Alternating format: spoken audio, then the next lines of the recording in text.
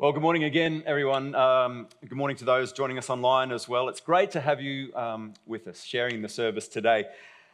As Ross mentioned, we have begun 2024 with a series called A Message for the Church.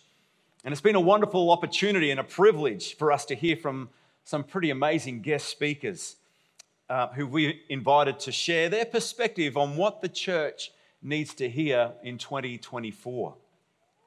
Murray Wright began the series with the encouragement to continue pursuing a deeper relationship with Jesus, despite the uncertainty of what lies ahead, particularly in a society where being a Christian, society is becoming a little bit more, or a little less tolerant of Christian values and beliefs. And we may often feel like exiles, but nevertheless, we are to remember our calling. We are to understand our identity, who God says we are. We need to think carefully about how we represent God, and we're to use what God has given us to serve and support one another. Duncan Brown then spoke on the importance of maintaining unity in the church and how following Jesus' example of humility will help us to manage conflict in a healthy and God-honoring and God-glorifying way. Last week, Alicia gave us the 1% challenge, committing to make those small changes in our regular routine, especially when it comes to spiritual disciplines and godly thinking, in order to escape the ruts that keep us from living the life that God has called us to live and being the church that God has called us to be. Who enjoyed their cold shower this morning?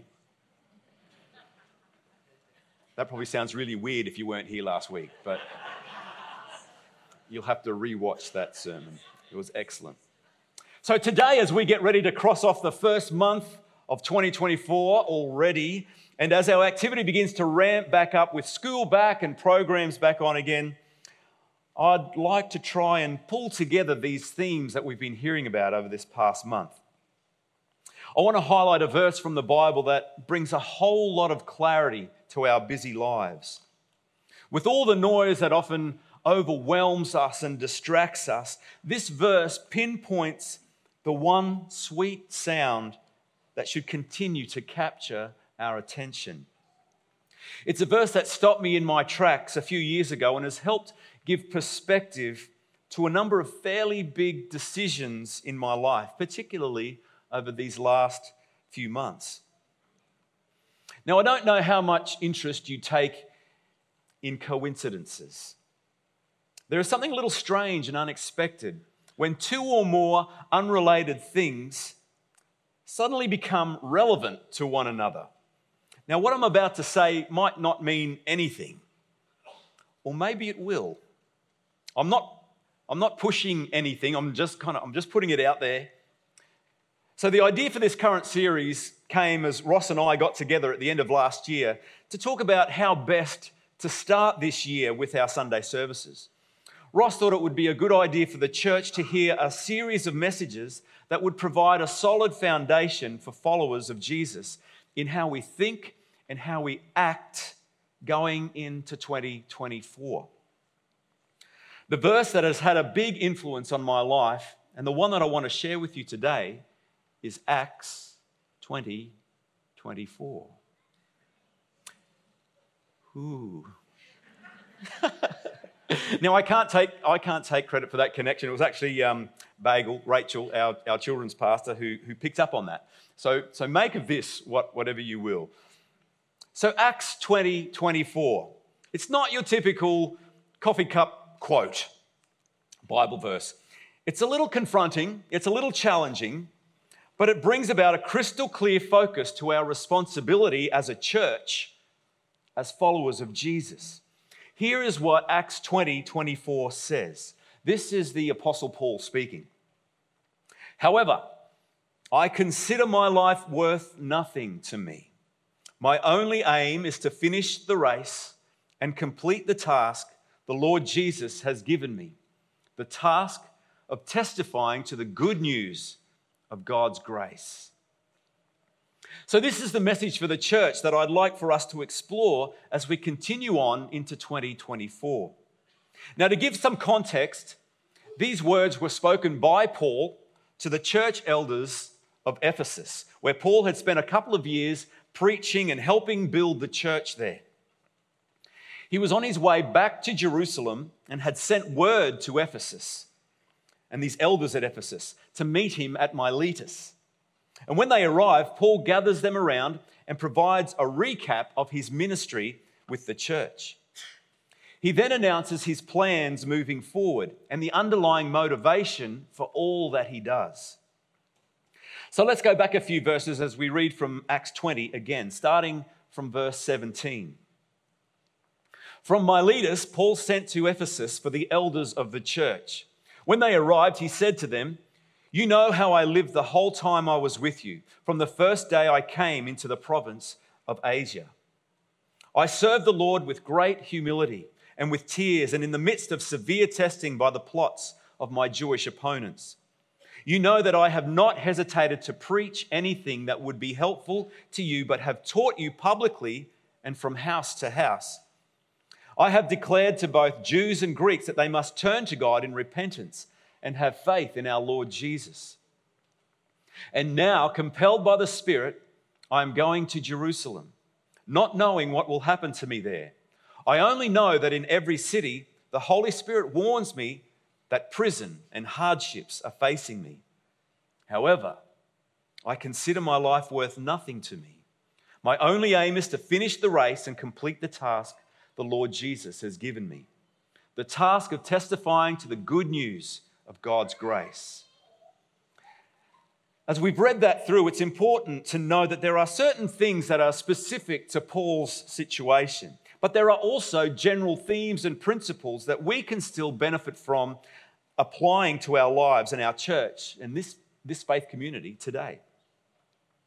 The first thing that we notice is Paul's acknowledgement of the importance of humility, lived out in the way that he served God regardless of the situation, deferring to God's way of doing things over doing things his own way, despite the consequences. Humility looks to the interests of others before our own. And Duncan reminded us in his message a couple of weeks ago that it's the example that Jesus demonstrated, which Paul features in Philippians chapter 2. But back to Acts 20, and as we read about how Paul has humbly served God, we see that it comes at a price. In verse 19, Paul writes, "I serve the Lord with great humility and with tears, and in the midst of severe testing by the plots of my Jewish opponents."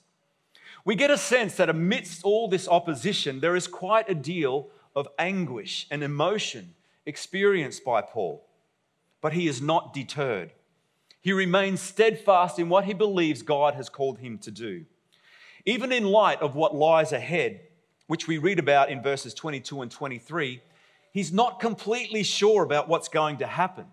But through the Holy Spirit, he understands that he will face prison and hardships, difficulties Paul is already quite familiar with. And yet, he still pushes on. Paul continues to persevere with his mission. Trials and hardships are part of the deal when it comes to following Jesus, maybe even prison. It's certainly a consequence of living out your faith in some countries. Not Australia, though. Not yet, anyway. Perseverance and endurance are key requirements for anyone who chooses to call themselves a Christian. It's why Paul constantly encourages those in the church to encourage one another in this journey of faith. Jesus spoke of the troubles that his followers would face, but that true contentment is found in him. "I have told you these things," Jesus said, "so that in me you may have peace. In this world you will have trouble, but take heart, I have overcome the world." And here's where we come to Acts 20:24. Here's how we should act in 2024. Here, Paul reveals his mission statement, his primary purpose. So let's take a look at what we can learn from Paul's perspective on how to live out what God has called us to. Now, I'm going to switch over to the King James Version for this verse for a moment because it bulks things out a bit. Taking into account the things that Paul has just mentioned, the trials, the tears, the opposition, the hardships, the potential imprisonment, Paul goes on to write, "But none of these things move me. Neither count I my life dear unto myself, so that I might finish my course with joy, and the ministry which I have received of the Lord Jesus, to testify to the gospel of the grace of God. None of these things move me. None of these things will take me off track. I will remain steadfast. I will resolve to continue living God's way to fulfill His purpose for my life. Neither count I my life dear unto myself." Now that word count is an accounting term. Who'd have thought? It means Paul has carefully considered all that he has achieved in life, all he's got going for him, all the things people would admire him for.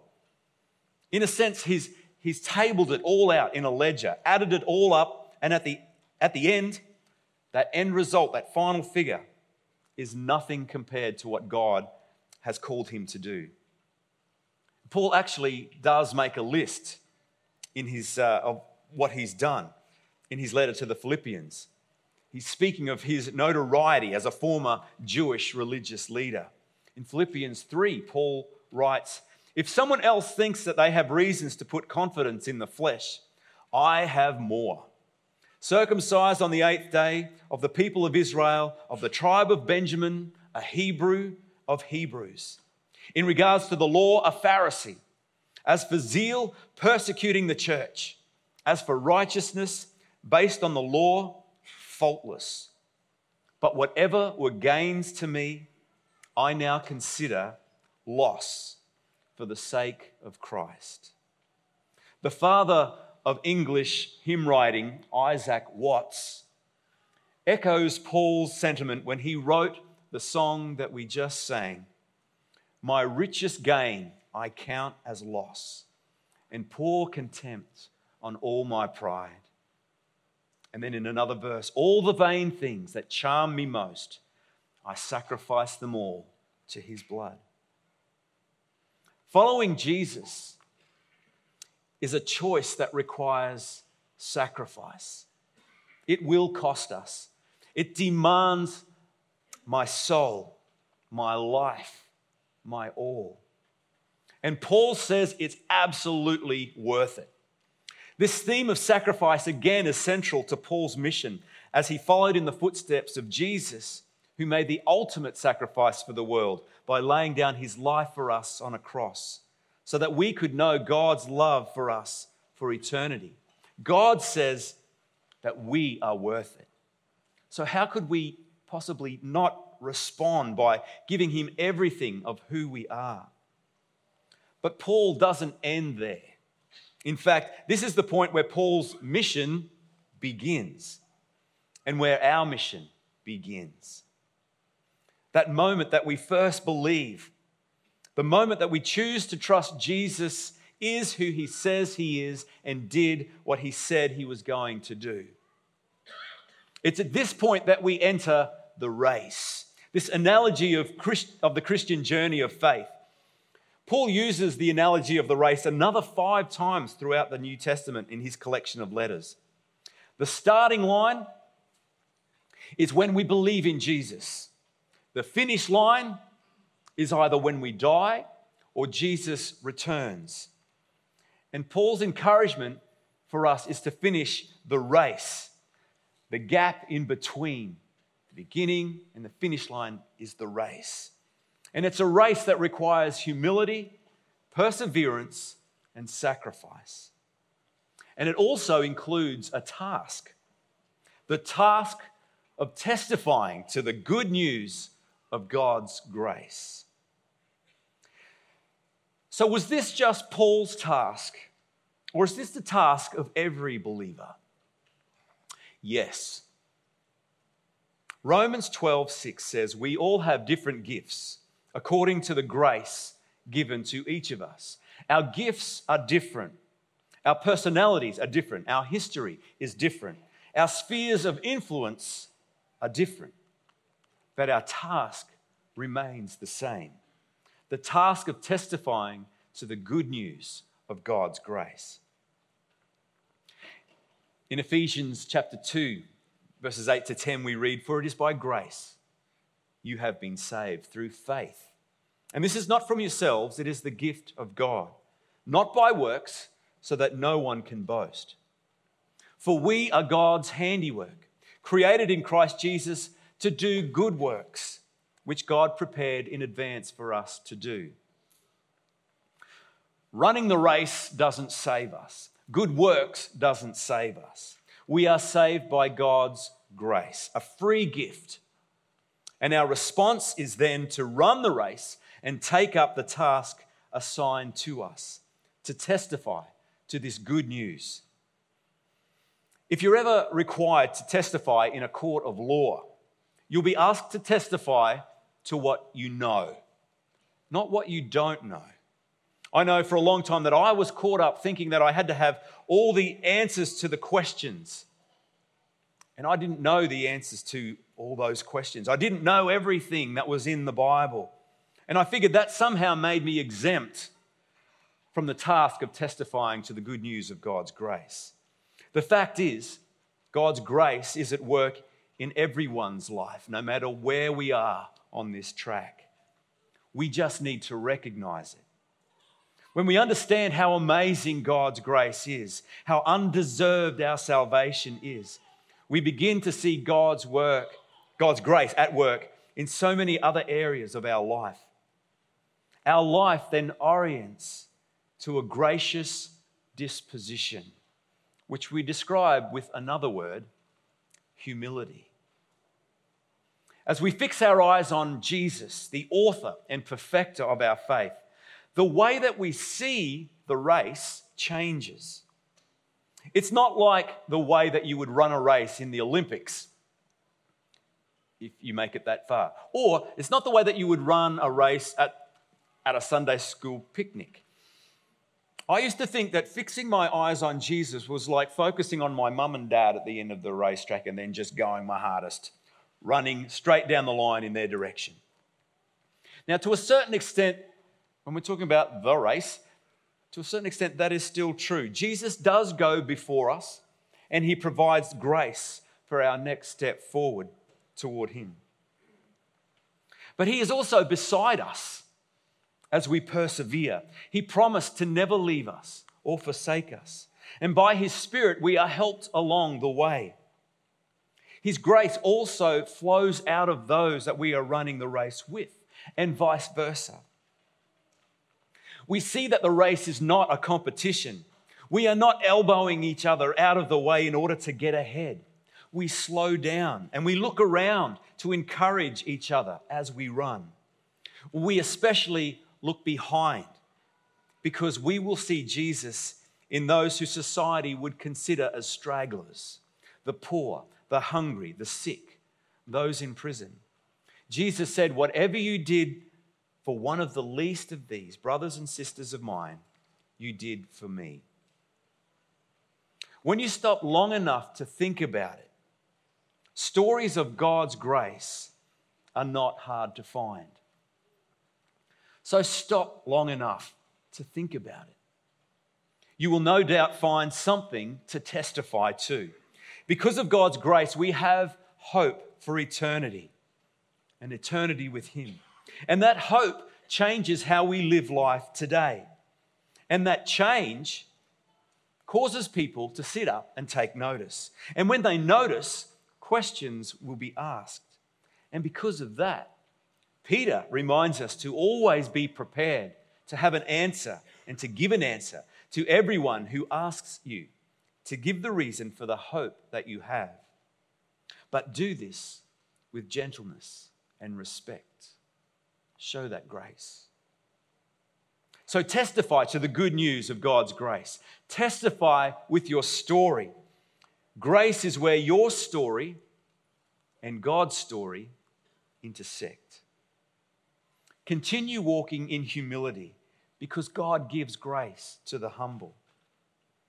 So as we press on into 2024, remember Acts 20:24 and Paul's encouragement to humility, perseverance, sacrifice, and the task of testifying to the good news of God's amazing grace.